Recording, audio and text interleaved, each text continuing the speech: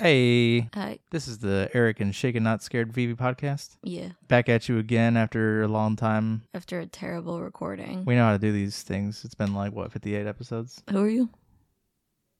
What?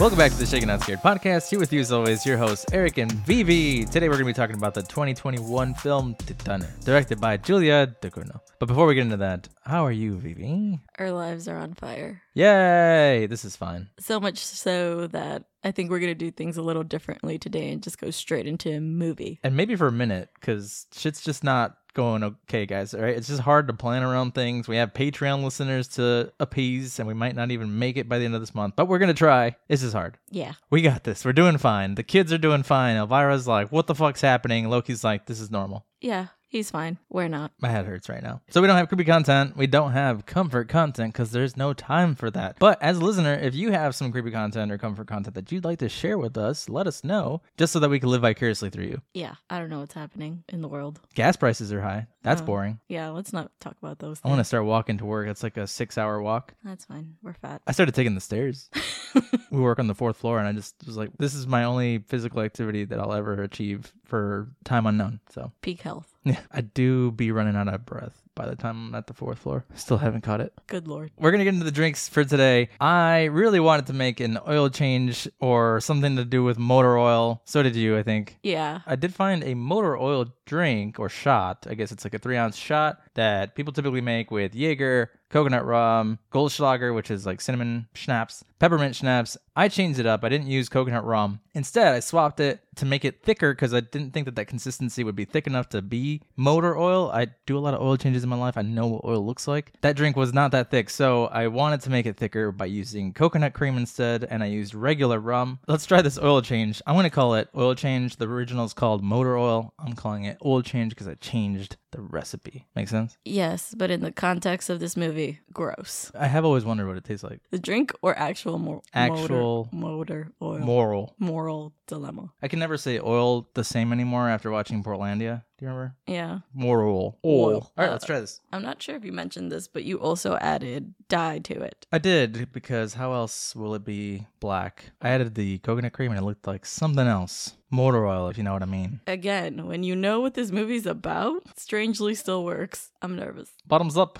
taking this all down in one go. There you are. It's I a can tell you giant that. shot. Don't sip it. It's going to be gross. I don't even have this much space in my mouth. That's actually not as bad as I thought it was going to be. The peppermint is so overpowering. Really? I got nothing but Fireball. It's so overpowered by peppermint that I can't even tell you what else is in here. Yeah, I see the aftertaste of Fireball. It's not gross. It's decent. It looks way grosser than it tastes. Oh, the cream's at the bottom. The motor cream, said Alexia. What do you rate it? I thought it was going to be terrible. I'll give it a 2.5 out of 5 because it's a lot of flavors to process. It's like the Dr. Pepper of shots. It is. That's a good way to describe it. So what do you rate it? I rated a 3.5. It's not that bad. Come on. Go get your oil change and enjoy some of these fun facts. It takes like 20 minutes. So that's not how long these fun facts are going to last. What takes like 20 minutes? Oil Changing changes. your oil? Yes. Mm. Sexually. So the fun... What? I mean, yeah, Oh, okay. that's what happens. Sexually. If you haven't guessed yet, she fucks a car. It's a story of love. It kind of is, but not for the fucking the car part. Are you ready to give me these fun facts? I want to know what's up with that baby. Julia Ducournau. I apologize because I don't know the correct pronunciation. Became the 2nd female director and the 4th woman to win the Palme d'Or at Cannes Film Festival in 2021. I don't know if that's how that's pronounced. Palme d'Or? Palme d'Or? What does Palme bleu mean? I'm assuming it's an important one. I don't watch Cannes Film Festival. How dare you not watch every film festival out there? Look, I didn't go there, okay? I didn't go to France. I'm assuming this is in France. You didn't award her award? No, I didn't, unfortunately. I think that's pretty cool because I think I mentioned a few weeks back that I had seen Raw, which was her first major film debut. Really loved it. Actually, the main actress is in this film as well. She has a very interesting style. I actually want you to watch Raw because I think you would recognize some of the things she does in her films. Yeah, she said that she likes to sort of reimagine everything that's not status quo. But also, when I was watching the behind the scenes, it sounds like it was really tough for her to deal with the feedback she got from Raw and the expectations set by Raw.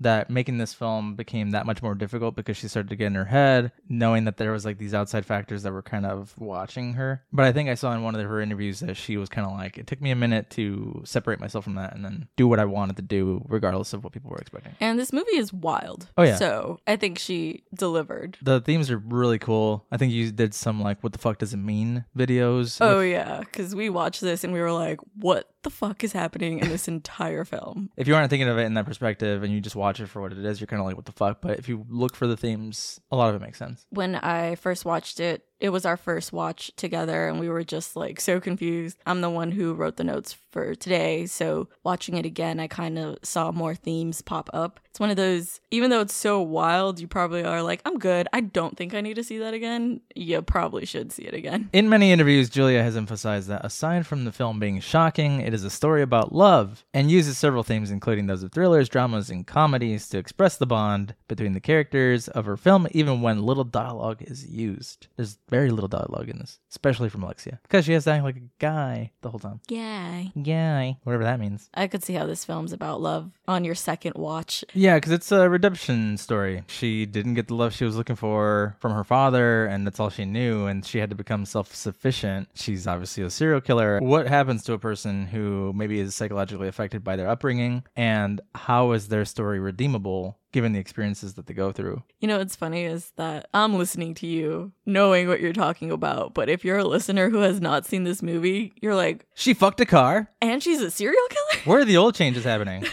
Go watch this movie before listening to this episode if that's not a given. Don't. Just listen to this episode and just be wildly taken back, and then go watch the movie, and then be wildly taken back again, and then come listen to the episode again. Yeah. I saw in an interview that Julia felt really passionate about including the scene where a guy tries to assault Alexia after a show, saying that when a man decides to do this, it never crosses their mind that they could be dealing with someone who can retaliate. I think that all the time. She says, and obviously it is, a really upsetting fact that she felt was important to include something like that in the film. And that shouldn't be why you don't attack women. Just don't attack women. I apologize as a guy that we are trash. Yeah, because watching that scene, I knew immediately what was happening. It's that kind of universal fear when you're a chick of she's walking to her car alone at night and this dude is starting to chase her. And she's trying to get away. Like, I guess we should talk about this movie. But she wasn't trying to kill him. He kind of... I mean, he looked for it. He was begging for it. He was asking for it. Fucking asshole. It's so sad because we go to conventions a lot too, and I'm like, I wonder how many times people actually endure that, like at shows probably we go a lot. to, you know? Anyway, we'll be at ASIN in a couple weeks.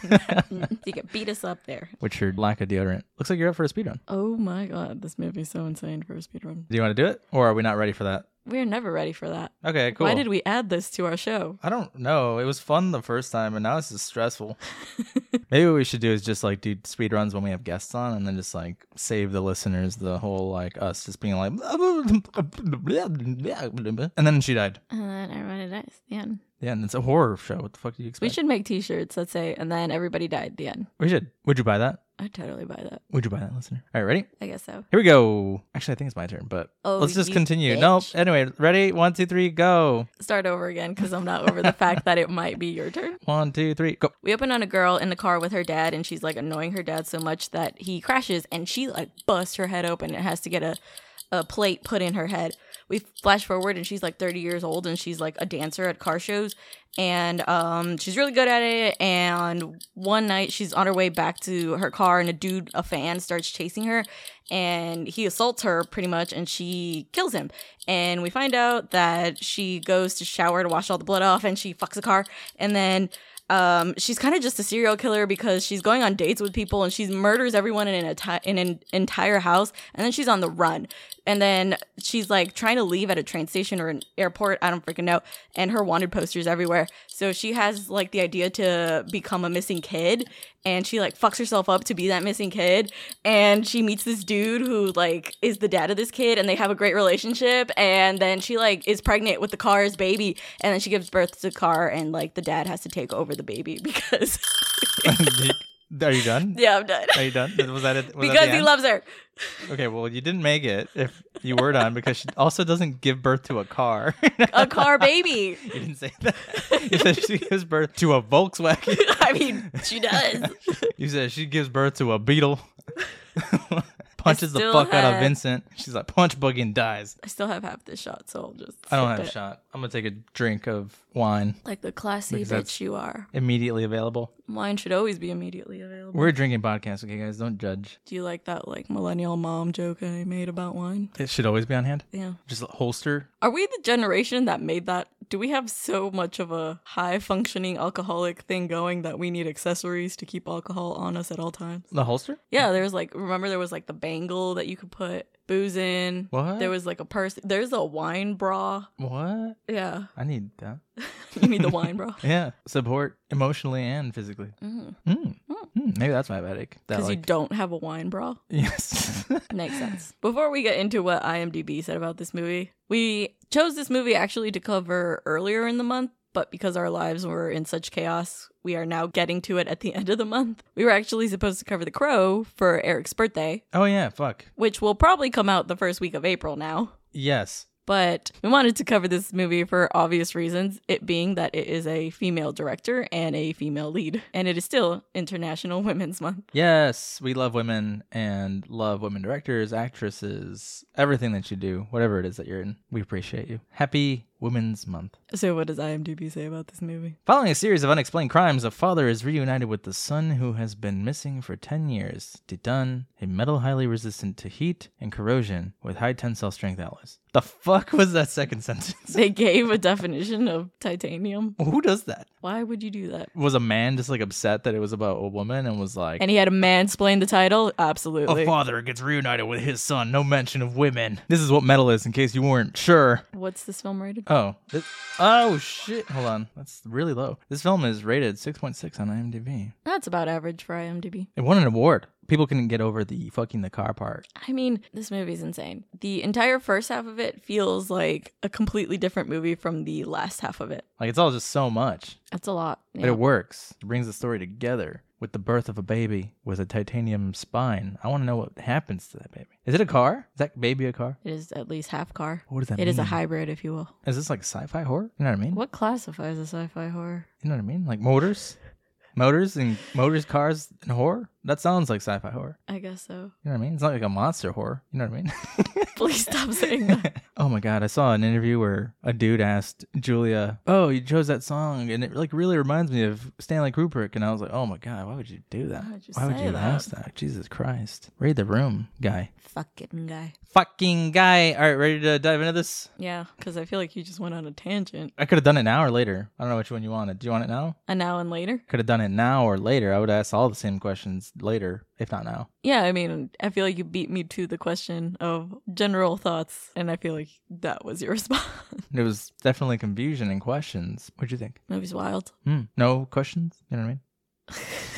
You say, you know what I mean, one more time. Definitely couldn't get past the like, what the hell is going on? Just how does a person come up with this story, you know? And I feel like this director is known for body horror, and I've said previously on the show that I am not a huge fan of body horror, but the way that she does it, I can get behind, because it's this feeling of you know it's gonna happen, but you don't want it to happen, but it's gonna happen. Should we get into it then? Yeah, let's go. Put it into overdrive. We open on images of the inside of a car dripping oil, and it goes on for a while. Like, we see the inside of a car for quite a while. Until we see a young girl humming like a car engine in a car with her father as he drives. Her father, I thought when I first watched this, seemed like he was falling asleep and then turns on the radio like louder. Watching it the second time, I realized he was just annoyed with his kid and was trying to tune her out. This guy really, really hates that his daughter exists. The young girl, trying to get a rise out of him, begins to kick the back of her father's seat, and he becomes more and more annoyed, yelling at her to stop. He escalates very quickly. She takes off her seatbelt to look out the rear window, and her father just loses it. He gets very angry at her and turns to pull her back into her seat, causing him to lose control of the car and crash. And it is a very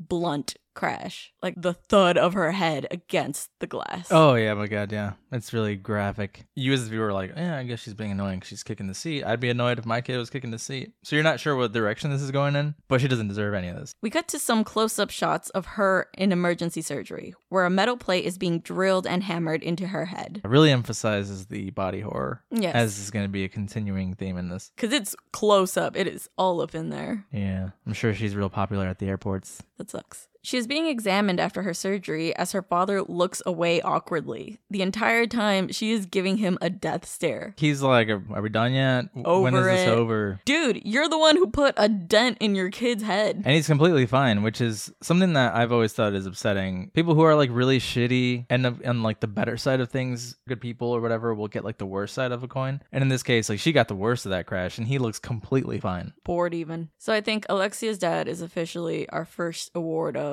the true villain of this story.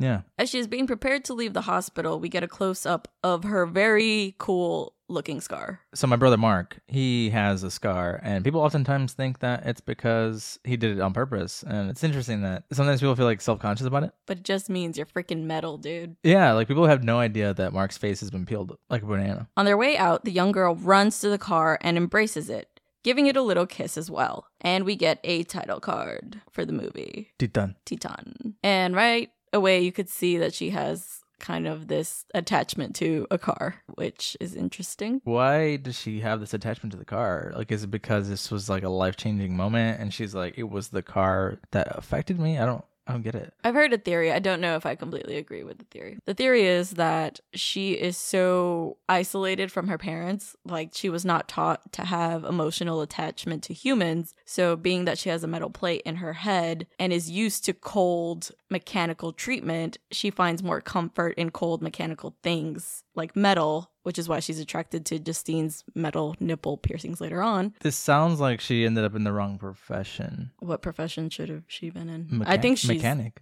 Like she should have been a mechanic. I mean, do you want a mechanic that's gonna fuck your car? I mean, we don't know what happens back there. Oh, that's unfortunate. Like we say, hey, go change 4 tires. We don't say, hey, go fuck them. I mean, I think she's in the right profession because she's dancing with cars. She could dance with cars as a mechanic. No one's gonna be there for that. I like how we're debating which one's weirder. Like dancing on cars and fucking them or mechanicking on cars and fucking them. Mechanicking. I'm just saying that she could have been like real up close and personal and inside of cars as a mechanic. I think she wants cars inside of her. It appears to be 20 years later. This same girl, now an adult, is walking into a nightclub full of cars, with women dancing on top of them. She ties her hair up with a knitting needle and applies makeup in a car mirror. She reaches her vehicle and begins her dance routine. It's a very early 2000s music video vibe. Yeah, all it needed was money being dropped and like people rapping.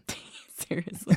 Did you know that this was Agatha Russell's film debut? I think I saw that she was chosen because she has a rather androgynous looking face, which comes into play with what her character does later. Yeah, I saw an interview with her and she was like, yeah, I saw like so many interviews as an actor when I wanted to be an actress myself about how people go through transformations, and this seemed like the perfect opportunity for that. So did she had to, right? Shave her head. She's like, I shave my head all the time regularly, regardless cool. of this role. So like this was normal for me. Yeah, it seems like it was really taxing on her though, because she was saying that she would go through like 6 hours of makeup design and stuff like that, and then would do like filming for like 10 hours, then would go home, go to sleep, come back to do all of it. She's like, I started to like disassociate of like what I actually look like and who I am. So it sort of fit the role where identity is in question here. I was going to say that kind of comes into play with the whole like pregnancy theme in this movie. She seems to be a crowd favorite because she is immediately asked for autographs and selfies. There's this awkward exchange where a dude comes up to her and it's like, can I get a selfie? And she smiles and she's very dead in the eyes. The most personality we get out of her is when she's dancing on the car. She feels very much in power, I would say, in that moment, which again goes to that theory of she interacts more with cold metal than actual people. It's almost that much more meaningful at the end when she finally feels love from a person who probably also needed this situation to happen. It's just funny how like human interactions work. Yeah, I saw that one of the themes here is the theme of chosen family, but that is for the completely different second half of the movie because it takes a turn. At the end of her shift, we see her in the showers with the other dancers. The dancer next to her introduces herself as Justine, but the girl does not respond. Instead, she drops her soap, and as she lifts her head after picking it up, her hair gets caught in Justine's nipple piercing. Oh my god. This looked so painful. It's so awkward and it lasts so long. We get an awkward exchange of her trying to untangle her hair from Justine's piercing. Once again, Justine asks for her name, but the girl simply asks if her nipple piercing hurt. Justine replies no. They are being hurried by the other dancers who want to use the showers. While Justine is distracted yelling at them that they are busy, the girl yanks her hair off. This autocorrected to ripple. She rippled her nipple off. She did, basically. I think it's interesting that you mentioned this theory that she feels close to metallic things, because then in that case, you would think she'd be really into piercings. That question, did it hurt, makes me think, like, I should get some nipple piercings. I should She's get covered some in studs. tattoos, though, like in terms of hurting or something. I'm referring to the metal. You would think she'd have more piercings, like some studs, some like bars. Do you think she's like, I got enough metal in me? The girl smirks and says she thought that the piercing didn't hurt. Justine says that yanking it always hurts. Obviously, it would hurt. Yeah.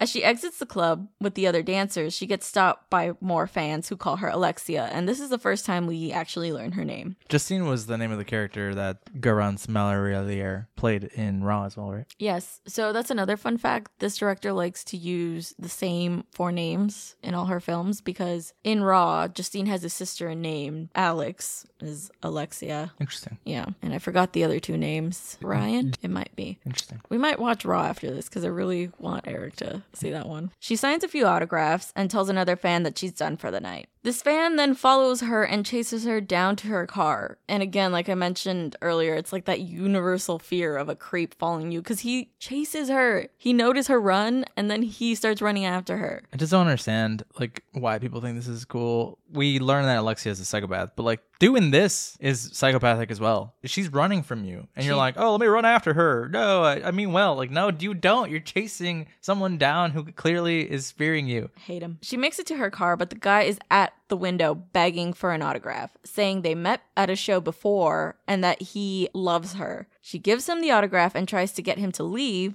but he insists on a kiss. It's cool. I like you. I love you. Give me a kiss. I know you from like the last show. Let's go. Come on. Yeah. I guess this is common in other cultures, like to greet people with kisses. Like we do it when we greet our families. I guess they do it in France as well. But I don't think that's the kind of kiss he's assuming here. It is what he does at first because she gives him the double kiss and then... Even that's fucking weird though, dude. Like, you asked for your signature, you got it. You fucking chased her to her car. Go away. This is not a consensual interaction. But he insists on a kiss, saying he thinks he's in love with her. He asks if they can be friends, but then aggressively reaches into the car and pulls her face in for an actual kiss. At first, she is frozen, but she begins to kiss him back. As they are kissing, she reaches for the knitting needle in her hair and stabs him right in the ear. He convulses and foams at the mouth until Alexia throws his corpse off her. This was gross. He's foaming at the mouth all over her. I would have just thrown him off the car from the get-go. Why did I have to get all his spit all over me?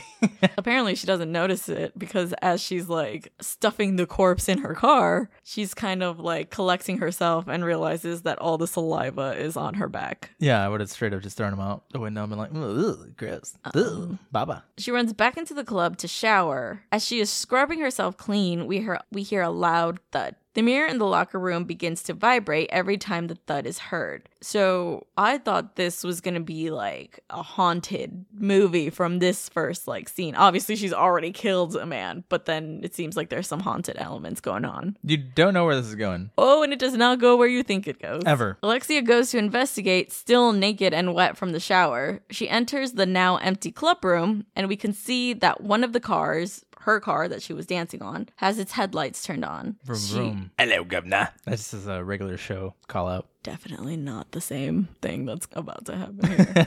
She approaches it and begins to caress the car. She gets in and the car begins to shake. In case there were any doubts of what is happening, we then get a view of Alexia doing the car from the sunroof. It's a really odd scene because it's kind of implied like the car seduces her. Like it's calling her out there with all the noises. Yeah, well, it didn't fucking chase her down like the other guy did. So honestly, in this case, it also was a better person than people were. Or at least in Alexia's mind, right? That's her whole bit. Yeah, it went vroom and she said, oh, tell me more, please. And it's a very wild scene. Like the car is jumping up and down. It's got hydraulics. The next morning, we see Alexia is pretty bruised up and has a dark stain on her underwear that appears to be blood. So watching the scene as a girl, I was like, oh, she got her period. But then you see the stain and it is much, much darker than a period. And you're like, oh, something is definitely wrong here. Yeah, because when we first saw it, I was like, is that oil? And you're like, no, it's period blood. And I was like, no, that's like black goo. She's kind of examining her body and realizing that she's in pain after the whole one night stand with a car. One night stand? She might do this often. Yeah, I was going to say, it wasn't a one night stand, right? She probably does this pretty often. She has a pretty intimate relationship with her car. She knows it. She's been nurturing this relationship for a while, which is more than she could say for any relationship she has with anyone else. She is watching the news in the living room as her father walks in. On the news, there's a report about a boy who has been missing for 10 years in the region of Paris. And it's a rule of horror movies. You always pay attention to the news, the radio, something going on in the background. This is actually Adrian, who comes into play later. Alexia and her father both prepare themselves something to eat, but never seem to acknowledge each other. Her father sits down at the dinner table while Alexia eats in front of the TV. The news story has changed to a report of a potential serial killer in the area. This report causes her father to look at the TV and then look at her. I thought this was a very interesting scene. Foreshadowing without foreshadowing? Or maybe he sees something in his daughter. I don't know. He's like, it's you. You're Adrian. Fucking no, you're the serial killer. Oh.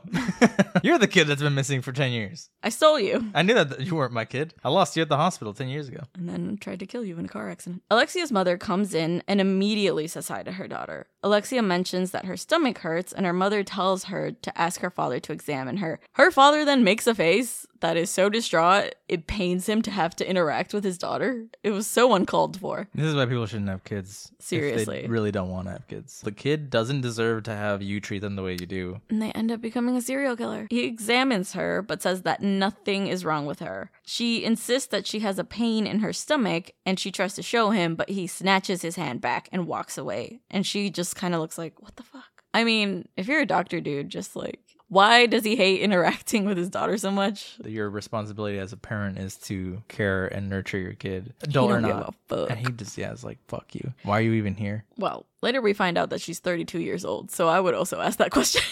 No, because like it could be. No, because we're Mexican, and if our parents had their way, we'd both still be at home. We might be home in like 2 months. Who fucking knows, right? Let's not talk about that. Later that night, Alexia is on a date with Justine. Very bold of Justine for someone who has gotten her nipple ripped off.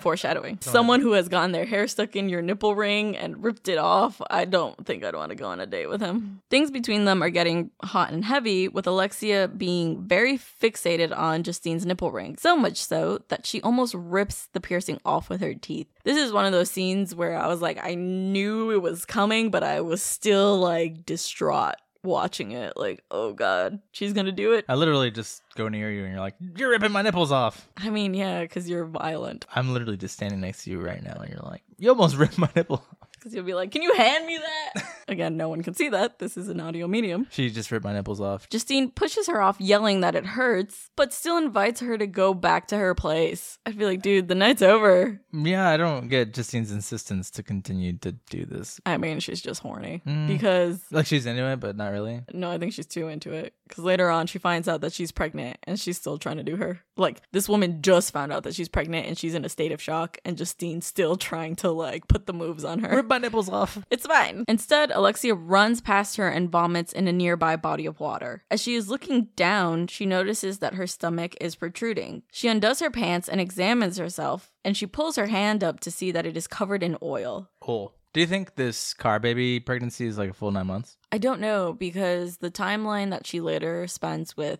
the captain, I'm unsure if they had like pretty much a year together, like the full development of the pregnancy, or that car baby hybrids are born super fast. I just looked up how long does it take to make a car. It says 17 to 18 hours. That's actually a lot faster than I thought. Assembly line. Anyway, this movie takes place in a span of 18 hours. It's not that fast. She runs back to Justine for comfort. In the next scene, Alexia has taken a pregnancy test that confirms that she is pregnant. She takes the knitting needle from her hair and, trigger warning, stuffs toilet paper into her mouth as she attempts an at-home abortion. We watched this and I screamed, go to the hospital, and Eric immediately screamed, go to a mechanic right after. Tasteless joke. Go to a mechanic. Well, because there's oil everywhere, okay? I don't know what's happening here. Is she a car? What's happening? She is interrupted by Justine. The two are in the living room having a conversation about what's going on and continue to make out, when Alexia once again pulls out her knitting needle and attempts to stab Justine in the ear. She misses, stabbing Justine in the cheek. It is a real gnarly look. It's actually really cool. She just looks at her in complete shock. And then still keeps trying to fuck her. That's just Justine's vibe. Justine, you're a little too horny for me. I need you to bring it down. You're being threatened. Yeah, at this point, you also are just confused on what's Alexia's entire intent. You're like, is she just threatened by anyone and everything? Like, she's just trying to have sex with her, and that's really the only personality trait we see from Justine. But you're like, oh, like, what the fuck? She's just killing anybody then. Like, even the ones that are decent to her. Yeah, you know? Because she doesn't know how to interact with people. This is daddy issues gone wild. Alexia pulls the needle out and the two begin to struggle. Alexia eventually gets the upper hand and drives the needle into Justine's ear. Ramp up the music. As Justine's body stops convulsing, one of her roommates makes his way downstairs. He hasn't even noticed that anything has happened. So what y'all up to? Oh, that's cool. Y'all keep doing what you're doing. I'm just gonna get some milk from the fridge. When Alexia just attacks him with a fire poker. Fuck, I just wanted some milk. She takes him down, but all the noise has caused his partner to come down, and he yells at her to call the cops as Alexia begins to attack him with a stool. She gets one of the legs of the stool into his mouth and puts all her weight on it. Yeah, fucked up. It is a pretty gnarly kill. With a sick gurgling sound, we know that she has killed the roommate. She sits on the stool to rest as we zoom out and see the damage that has been done to him. Grabbing the poker again, she makes her way upstairs to where the other woman is and knocks on the door. That's when a third roommate appears asking for the bathroom. I felt bad for this guy because he was just like there. This guy was so nice. Yeah, he had like no reason to die. I hope I wrote his name right. Is it on here? Jerome? A lot of these names in like French, like Ryan, I think is the name of the other character, but it's spelled like Rayane. Yeah. I think it's Ryan. IMDb did a great job of getting names. Let me go through here real quick. One sec. No. I just want to take note of like the grade A casting information that we get from IMDb. Ready? We got Adrian's mother, Alexia's father, Alexia's mother, the fan tuning show, the Macarena lady, That's my favorite. the young man Kolok 2, Alexia's doctor, BPF inspector, shower hostess, and security guard tuning show. And that's it. Amazing. Anyway. Alexia looks visibly exhausted and asks how many of them are there. She introduces herself as Alex and goes to hug Jerome. He asks if she is okay, and she just says that she's totally wiped. He should have been like the only one that survived. Yeah, because he's so nice. He even then asks her if she wants to use his bed. And she actually goes through the whole process of like introducing herself, kisses him on both cheeks, and hugs him as she's saying she's super tired. As he's offering her his bed, we zoom out and see that Alexia has the fire poker pointed right at him, and she stabs him. And he dies really fast. It's so sad. It's comical, but it's sad. I mean, this scene is weird. It's a massacre scene, but it has comedic vibes to it. Yes. Entirely, right? Because at this point, the music has stopped for a minute and then picks right back up as the girl from earlier tries to make a break for it while Alexia is distracted. Alexia catches up to her and the two struggle for a while, but eventually the girl is able to get away from her. Alexia just collapses on the stairs of the apartment, then proceeds to make her way home. She has covered herself in a blanket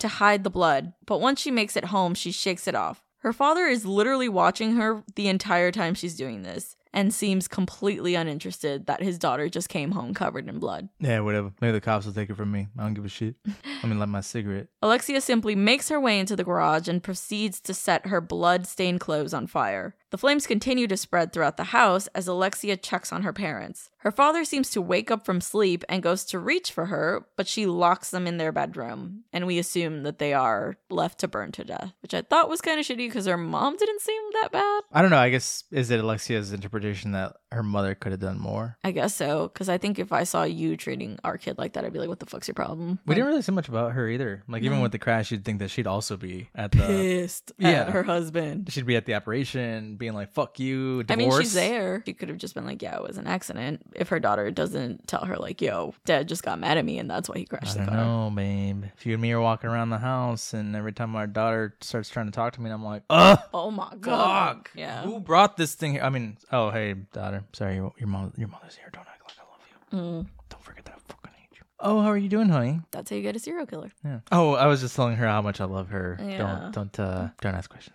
Alexia is now on the run, hitchhiking her way to a train station or airport. I couldn't really tell the difference. But it is full of cops. This is where she realizes that her wanted photo is being displayed everywhere. She takes a moment to collect herself when she notices the image of a missing boy that has been aged up 10 years. You've seen these, right? Where they're like, this is what they would look like now Yeah. if they were found. I don't get how those work. I don't want to sound like an idiot, but I've seen like videos of people who are like, well, how accurate is it and how likely is it to be true? And there's plenty of cases where it's like, oh, thanks to that, it actually helped us find the Worked. person. There's so many people who don't look anything like when they were kids. I feel like I don't really look like what I looked like as a kid. I was a pale ass kid. I'm not that pale anymore. You kind of got your winter shade on. You're pretty pale. Well, I was paler. You look like you did as a kid. Yeah. But I don't really look like I did as a kid. I could totally tell it's you. But you're my literal wife. So what this movie had me thinking about too was like this guy Vincent who thinks that Alexia is his son. I think if you're a parent and you know what your kid looks like, you're gonna know whether this person actually is your son or not, or daughter or not. I think the captain's an interesting case because he obviously just wants to believe that that's his son. It's that thing of grieving. You're just like,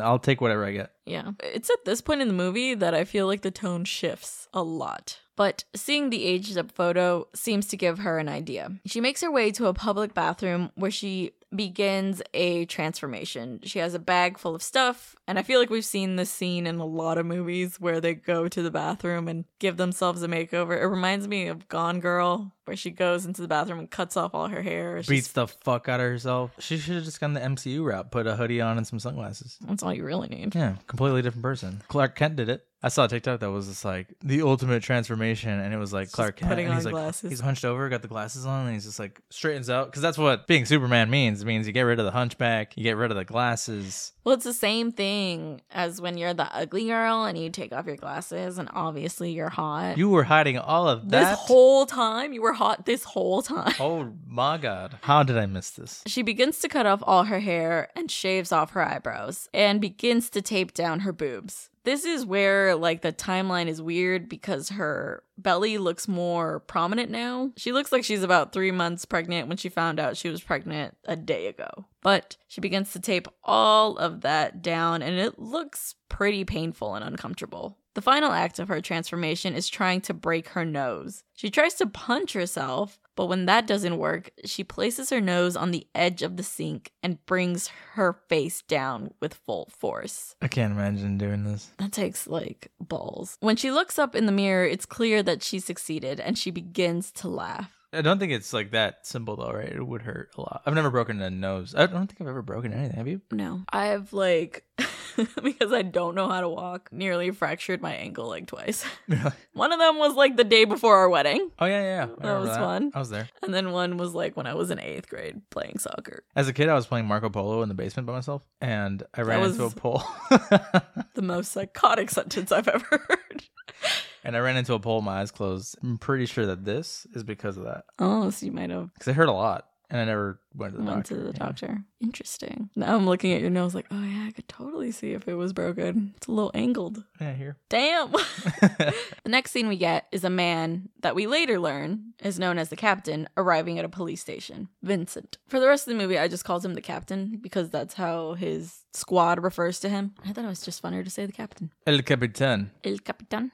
Morgan. He is being asked to identify the disguised Alexia as his missing son. When the police say they can run a DNA test, the captain immediately shuts down the idea and says that he will know his son when he sees them. When the captain is shown his quote-unquote son, he is clearly overcome with emotion and simply nods at the police officer. This guy does a really good job at being this type of person. Character. Yeah, right? Vincent Linden, in an interview, was talking about his relationship with Alexia and how Agatha was a novice to acting. And he's like, yeah, I've been acting for a while. And the fact that she was a novice added to that dynamic that they were looking to achieve. Of like father-son, Yeah, mentor. like, yeah. I think they have really great chemistry between them. Just for clarity reasons, the captain obviously refers to Alexia as his son. I'm just going to continue to call her Alexia. The captain then is driving Alexia to her new home, but not before stopping at a gas station, where, overcome with emotion, he asks why she is not speaking. He decides that it's okay and that she will talk when she is ready. When they reach a stop, Alexia takes an opportunity to escape, jumping out of the car and beginning to run. She is quickly caught by the captain, who promises that he will kill anyone who tries to hurt her, including himself. It's a very sad, tender moment, but like He's toxic as well. Yes, in that way that think about a parent that has lost everything in losing their son and grieving for it and then returns to you and you're like, I'm not going to let anything thing happen. I'm not Yes. letting that happen again. It's toxic because the person who's come back isn't going to see it from that perspective. They're going to be like, you're being very intrusive. It's a psychological effect that happens to that person who has had to go through that grieving. Again, this is where the movie is like, whoa, what a turn. Now we're invested in the captain's story with his son. They arrive at the fire department where the captain also lives. Outside the home, one of the firemen under the captain's orders has waited up for him to give him some dinner. The captain introduces Alexia as his son Adrian and his employee as Ryan. Once inside, Alexia is given her own room where she quickly untapes her body for some relief. And we see the effects as the movie goes on, like the scarring that this is causing her. Real quick to touch on Ryan, though. One of the themes in this film seems to be the chosen family. And it is clear that Ryan wants the captain to fill some kind of like father figure role for him. The captain Doesn't give a shit. doesn't care because he now has who he believes is his real son. There's a lot of identity crises happening here, which I think is done on purpose. So Julia in her interviews was like, it's a question of who am I and does it really matter? Which is like cool, right? It's like, am I a woman? Am I a man? Am I a son? Am I Alexia? Am I Adrian? I saw that one of the major themes here, because we're not smart enough to figure this out on our own, is the question of gender identity. And we're going to see as the movie progresses that the captain has these like perceived notions of masculinity and she has perceived notions of femininity. And they seem to be happiest when they're like in an androgynous state.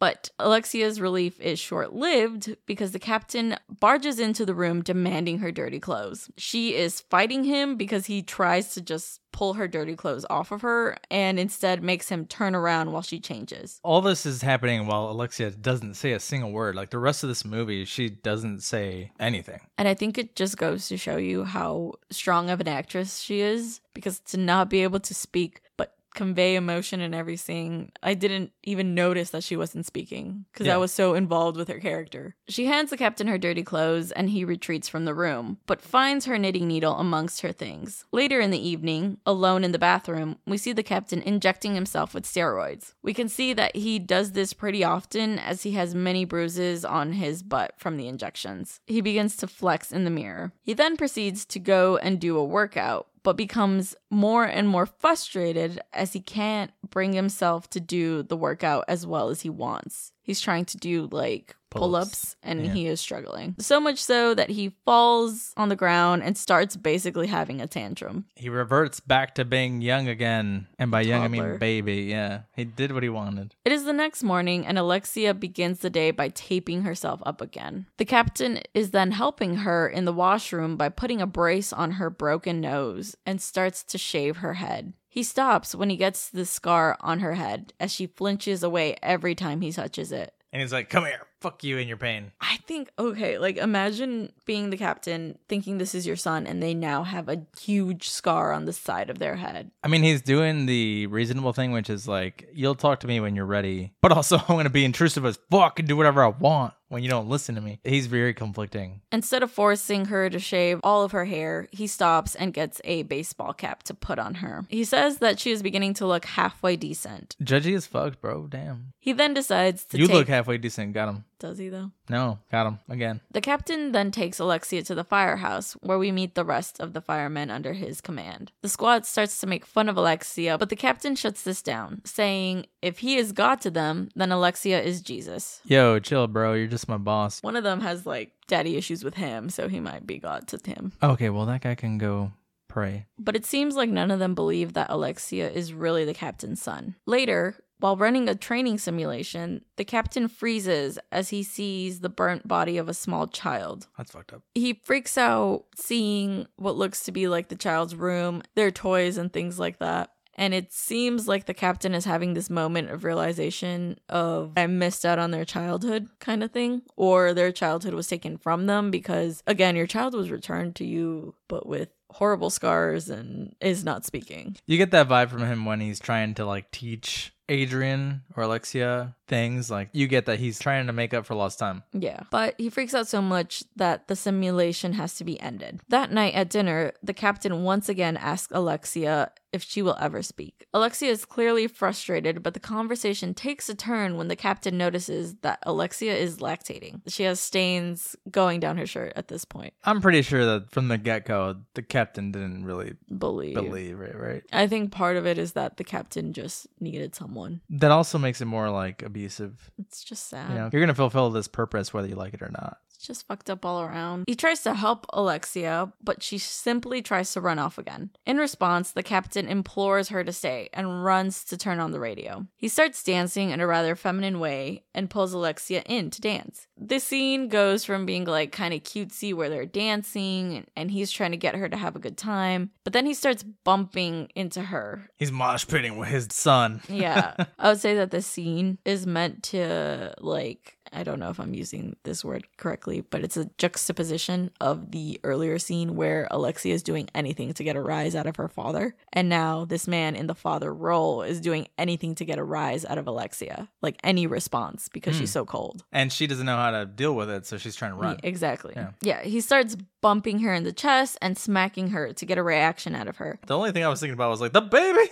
I didn't even remember the baby at this point. Yeah, because he's like body slamming her. She eventually starts smacking him back and pulls out her knitting needle. And the captain just taunts her, asking her if she's part of a knitting club. Fucking do it. I'm ready. Telling her to fight like a man. He's able to tackle Alexia and throws the house keys at her, telling her she doesn't have to run, that she's already home. She takes the keys and runs out of the house. Upset, the captain decides to juice up again. He looks in the mirror disappointed and decides he needs to inject even more. However, this proves to be a bad idea as he begins to pass out in the bathroom. Meanwhile, Alexia has made her way to the bus. This scene with the bus is fucked up. It's just unfortunate that this happens. Yeah. It seems like she's about to leave for good when another young woman gets on the bus, followed by a group of rowdy men. They start harassing the young woman and she looks uncomfortable at Alexia. This scene is interesting because Alexia kind of looks at her like, I know what you're going through. And the entire time, this young woman, believing that she's a man, is kind of like, do something, help me. And Alexia doesn't. No, the immediate next scene is her back at the house and it's like, what happened to the lady?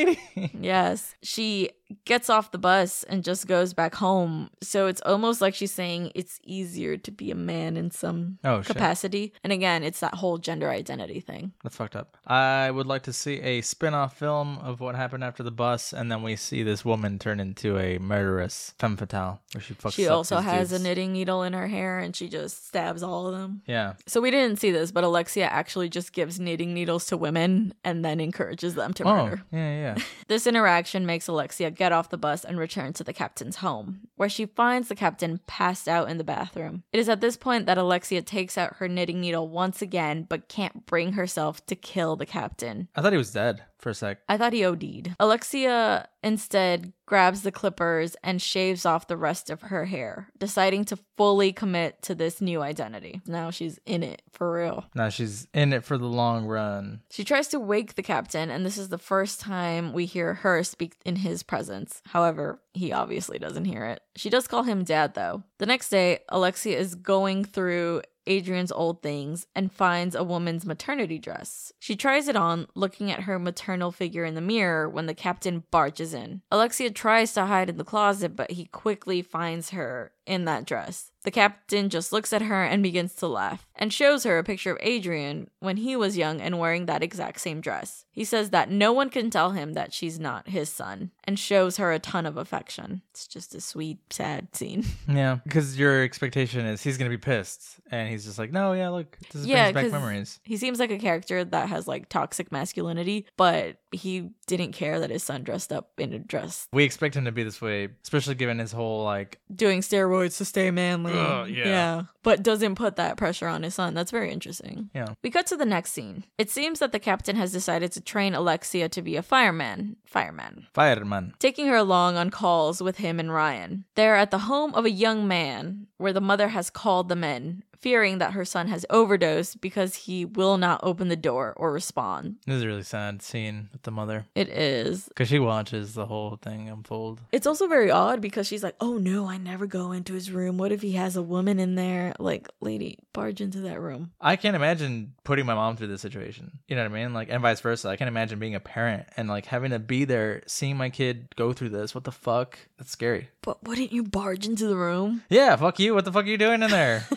The fuck? She's a small old lady though. They rush into the young man's room to see that, yes, he has indeed overdosed on drugs. The captain begins to work on the son when the mother passes out. The captain then teaches Alexia how to give her CPR as he continues to work on the son. With his instructions, Alexia has actually saved a life instead of taking one. The captain is very proud of her when all is said and done. What song did they use? Macarena? The Macarena. Oh, I was thinking of Staying Alive from The Office. That's always what they tell you, right? Yeah, Macarena feels CPR. like a just left field ass song too. Dun, dun, dun, dun, dun. Because like da da da da da da da da da da da da da. I guess yeah, it's the same It makes beat. sense, yeah. Yeah. Look at us figuring it out. That was a very horrible interpretation of Macarena. Yeah, Macarena. well, yeah. Macarena, macaroni. With the chicken strips. That was her on the car. Oh no. The captain is very proud of her, and Ryan watches as the two share an embrace. While riding back to the station, Brian sees Alexia's wanted photo on his phone. He asks Alexia where she's really from, and she just stares at him and begins laughing. She does not give a fuck about this man. No, what's he gonna say? Like, hey, No. Captain, this girl's a murderer. That sounds crazy. Back at the fire station, there's a very nightclub-looking dance party going on. So at this fire station, there seems to be only men employed who are dancing. That's the guy's only fireman club. Seems like it. It's a very homoerotic scene, or what I interpreted as the male gaze flipped. Because we often see scenes like this with women, like very romanticized them dancing, very sexualized scenes, but it's men. So this is one of the instances where the captain joins in on the dancing and appears to be enjoying himself. The moments that he seems to be enjoying himself the most is when he kind of lets go of that notion of masculinity and is kind of just very femme, enjoying himself, doesn't care, until Ryan pulls him aside to talk. He tells the captain he needs to talk to him about his son, but the captain does not want to hear it. Instead, he heads back to the dance floor. Ryan confronts Alexia, telling her to crawl back into the hole where she came from. Instead, she goes to dance with the captain. It's a very like, fuck you. I know you got daddy issues, but your daddy wants to be with me, not with you. What is happening? It's a weird exchange because he even says like, the tension between us. And it's like, dude, if you were like attracted Don't to you this feel person. the energy between us? Okay, again, the identity question is heavily played here. Maybe even Ryan is like, I like you. That's okay, Ryan. You don't gotta go threatening people just because you're attracted I to will another take you man. to the cops if you don't look Stop at being so damn sexy. me. We cut to the next day, back in the captain's home, and Adrian's mother has shown up to see Alexia. She looks at Alexia for a long time and hugs her. The three are having dinner, and Adrian's mother asks if Alexia is adapting well. The captain tells her that she does not speak, but that it's okay, that he looked it up and it's normal. You kind of get that the mother immediately realizes that Alexia is not her son. Oh yeah, again, mother's intuition, it's not that hard to tell. Dad has this issue of being like, no, it's my kid and I'm not going to really give a shit. Yeah. Mother's going to be like, that's Sus. not. Yeah. But she talks to Alexia anyways, saying that the two of them could go on a trip if she would like. When Alexia doesn't respond, she asks the captain how he could live in that house next to their son's abandoned room for so many years. It's really sad because she says, how can you be near his toys? His smell still lingers in this house. And he just like did not give up on finding his son. And I think she did. Both of those are sad. The giving up is not good conceptually. Like, you do want to get over it because your life has to continue, but there's the alternative that is like, I'm going to keep searching, and both can be bad. Bad. Yeah. Like in the extreme, you know. This is just so sad, and I hope to never, ever, ever be in this situation. The captain excuses Alexia so he can talk to Adrian's mother alone. He tells her that she isn't allowed to take Alexia. In the privacy of her own room, Alexia is scratching away at her pregnant belly. Oh my God, the itch. I feel itchy just watching it. it's so bad because she's clearly way more pregnant than she was a couple days ago. 17 hours ago. And the taping everything down has caused like scarring and pain. I thought the scarring was from her scratching too. I thought it was the tapes. They're like lines. I mean, on top of it, but Yeah. like her scratching has led to literal seams into what looks like the exterior of a car under the belly. Yes. So she is scratching away at her pregnant belly and freaking out because she has opened a wound on her stomach. And through the wound, we see again motor oil and metal. And titan. And titan. Her body looks ravaged with scars from constantly taping it down, and she hits her stomach in frustration for the pain to stop. She tries to tape up her body again, but this only causes her to lactate oil, which is a question I didn't want answered. What does a baby human hybrid eat? Moil. It's a milk oil hybrid. This whole scene is just like, you know, Yeah. as the viewer. She's pregnant with a car, but also this looks painful. What the fuck? And it's this whole theory and horror because I'm a nerd and wrote a thesis about this in college. It's this notion called the monstrous feminine, where horror often depicts the female body as terrifying in relation to giving life. But I think what this director is trying to do here is show that pregnancy is something that is often, I mean, it's a choice, ideally, right, to get pregnant, but what happens to you from then on is not a choice. It just happens to you, and that's a terrifying thing, and your identity changes as well. Because some people have like easy pregnancies, and other And some people have terrible ones. Yeah. It seems like her experience is just terrible. Granted, she's giving birth to a car baby. It is at that moment when Adrian's mother walks in, and the sight of Alexia confirms what we suspect she already knew, that Alexia is not her child. At this point, you're like, oh shit, what's gonna happen next? Is she gonna call her out? And she kind of doesn't. No, she takes the understanding route out as well. I don't know what the fuck you're doing here, but make sure you don't fuck it up. Yeah. She closes the door behind her and grabs Alexia by the stomach. She asks what she would do if she couldn't mourn the loss of her own child. Alexia simply crumbles to the ground in pain. Adrian's mother seems to pity her, asking what mess she got herself into.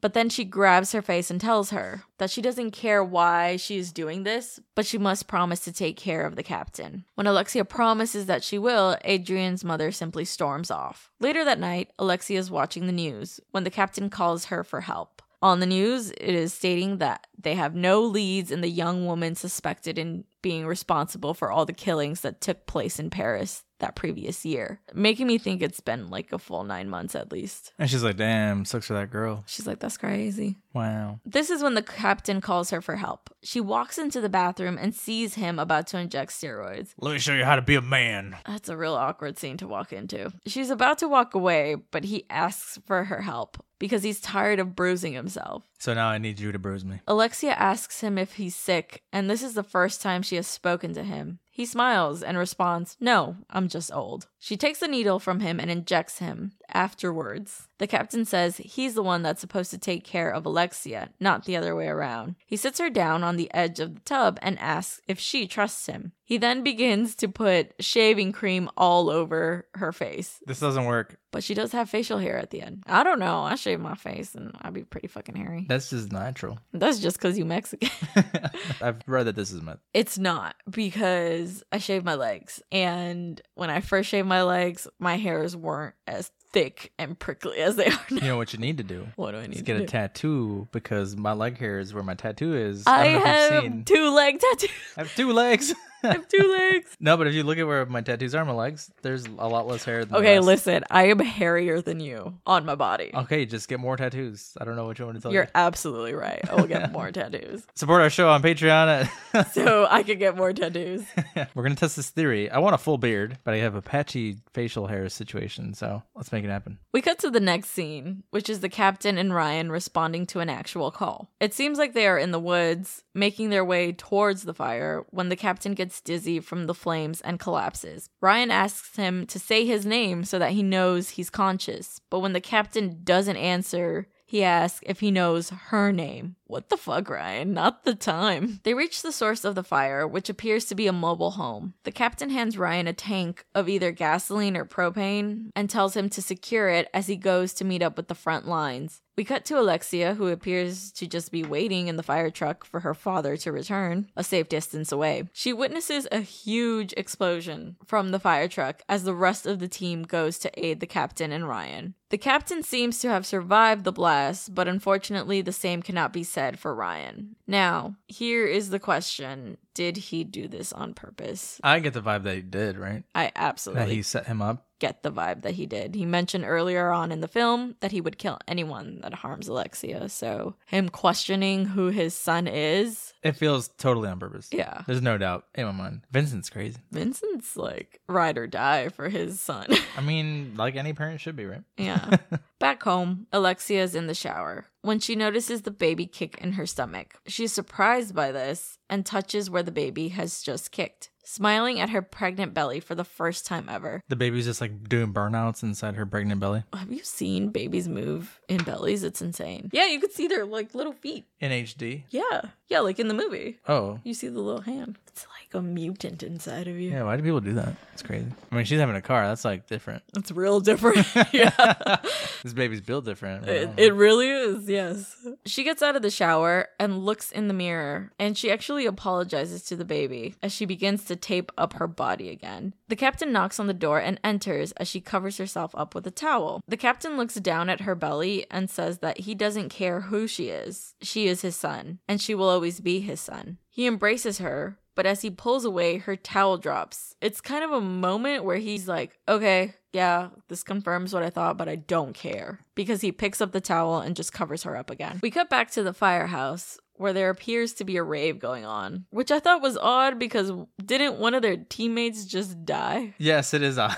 They're like, yes, fucking Ryan is gone. Fucking hated him. Oh my god, what a buzzkill. Such a daddy's boy. It Wow. wasn't even his daddy. None of us didn't even care about the captain. But the men are shirtless and basically creating a mosh pit, with Alexia joining in on it. They are throwing each other like crazy, and in the midst of all the chaos, Alexia sees Ryan, who looks horrifically scarred. It's one of those kind of scary jump cuts where I'm pretty sure Ryan is dead, and she's just seeing him out of guilt. I don't know. It didn't seem like she gave a shit about Ryan. No, also, why would this happen if she doesn't know what happened with the captain? That's true. Like, why would she feel any guilt or remorse? Or maybe she suspects it too. She's just haunted by him knowing what's going on with her past, you know? Yeah, but then if he was dead, she wouldn't care, you know? It seems like the only person she cares for is the captain. Look, I think that it's that Alexia, as much as she's been self-sufficient prior to this, she's starting to learn what it means to be human and have relationships. So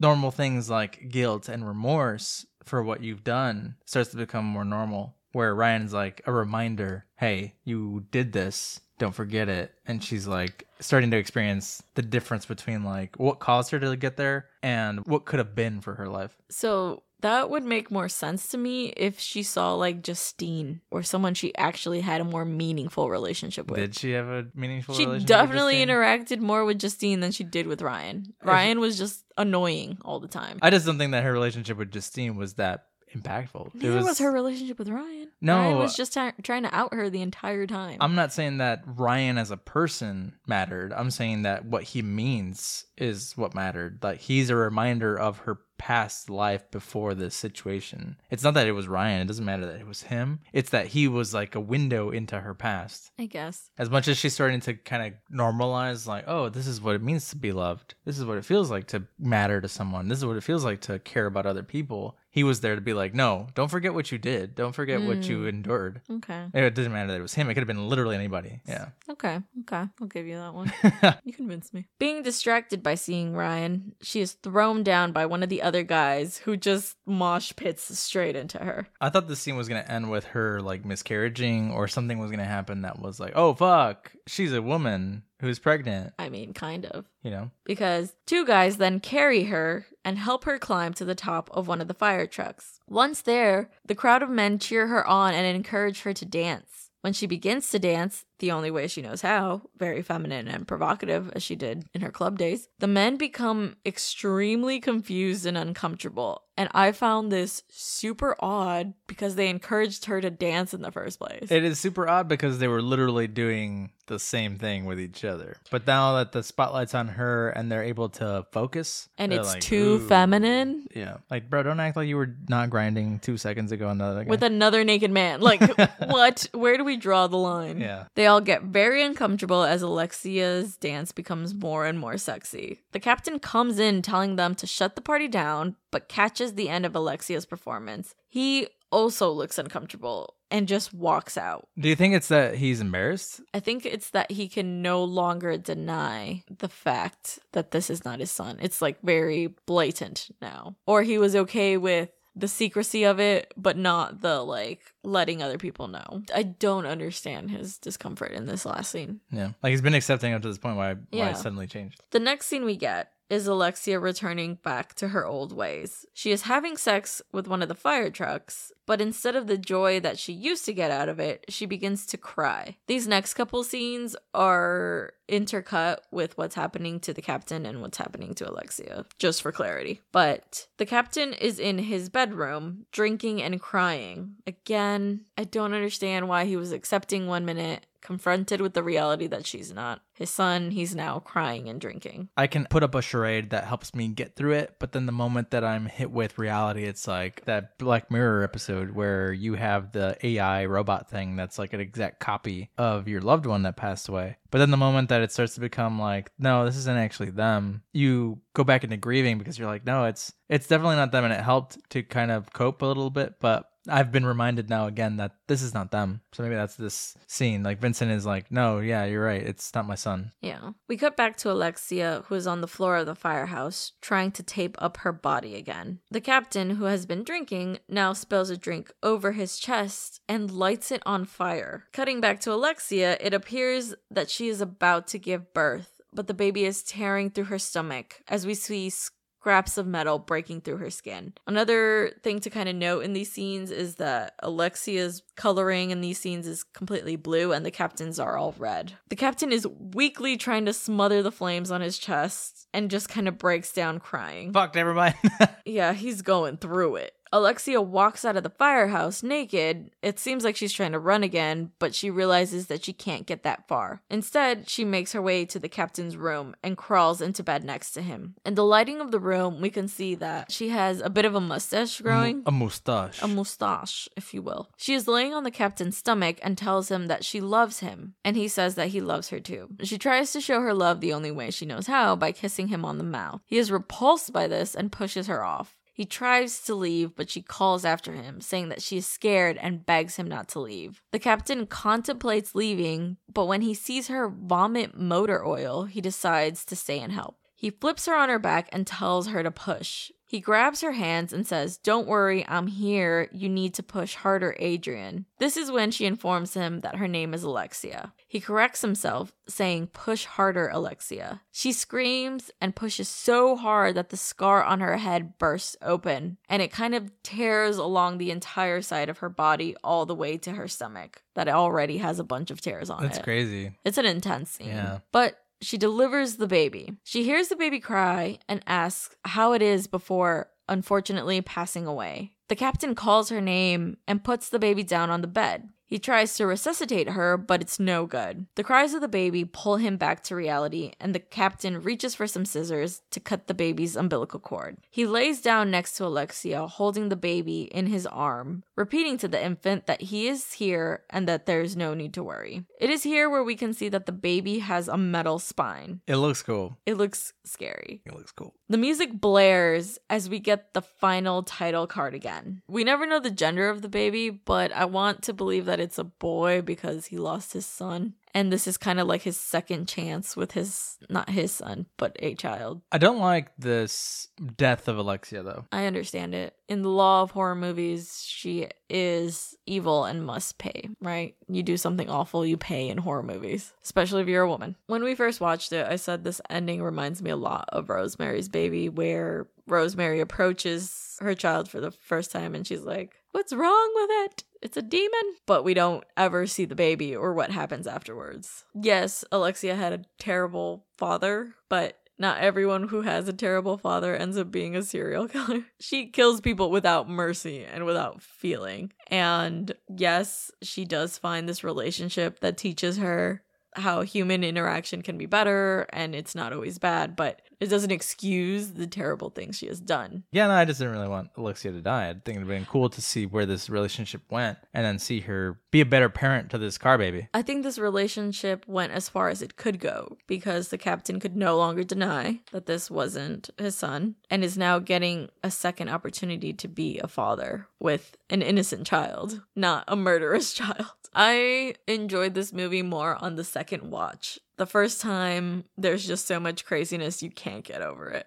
But when you know that this is gonna happen, you're kind of studying the characters a little more and trying to understand them a little more. I don't know what I would rate this because it's so wild, it's very much unlike any traditional horror I've seen. But because of that, I think I really liked it. I'm gonna give it a 8 out of 10. I pictured 8 before you even said it. Right as you were saying, I give it 8 and I was like 8. So I think I give it an 8 also. Yeah, because it's crazy. It has a very heavy drama sense to it. Definitely comedy throughout the film. And then there's thriller aspects to it where it's she's enduring this pain with this birth ripping through her skin. There's a lot of body horror, but then there's the drama of learning what love means, and I think that makes it powerful, even though it's ridiculous. So I think it's an acquired taste. I think 6.6 is definitely too low for it. Oh yeah, because there are some scenes that are shot very beautifully, as weird as that is to say for this movie. And it is interesting that it's in the horror genre because it just kind of doesn't fit in any other genre. You know what it feels like? It feels like the murder and baby birth of a car is just a side effect to this story. The wildest elements of this movie are not the focus. It's just a wild watch. Do you want to talk about what scared Loki about this movie? He didn't get scared by anything. He just really loves cars, so I think he wouldn't have minded all the love for cars that Alexia felt. He'd get along with Alexia.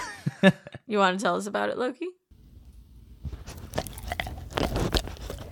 Yeah, this was a weird movie. Why'd you eyebrow raise at him? What do you get along with Alexia? She's a murderer. She loves cars. He loves cars. It's a perfect crime. It's a perfect crime. Yeah. Well, I hope you wouldn't get along with a murderer, but okay. He would. He wouldn't even know the difference. He really wouldn't. As always, you can find us pretty much anywhere at Shaken Not Scared Pod, except Twitter. Twitter is Shaken Scared Pod. You can send us an email at shakennotScaredPod@gmail.com. Support the show on Patreon. You can get early access to episodes or a bonus episode in Theme Drink Idea every month. Listen wherever you get your podcasts. Give us a follow. Check out our drink videos. Be sure to rate, review, all that good stuff. And okay, thanks. Bye. Bye.